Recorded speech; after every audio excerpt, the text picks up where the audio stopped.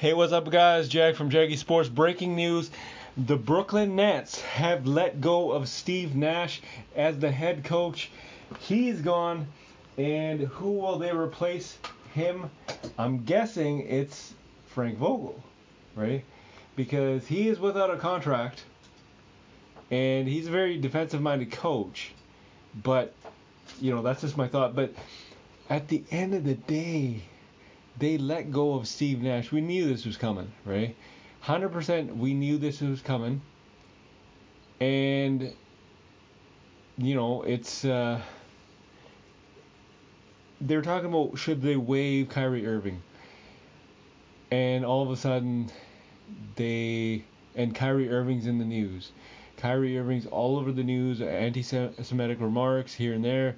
But they let go of Steve Nash. That's unbelievable.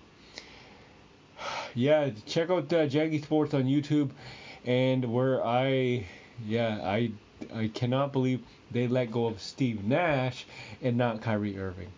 But that's all about player empowerment. This is Jag from Jaggy Sports.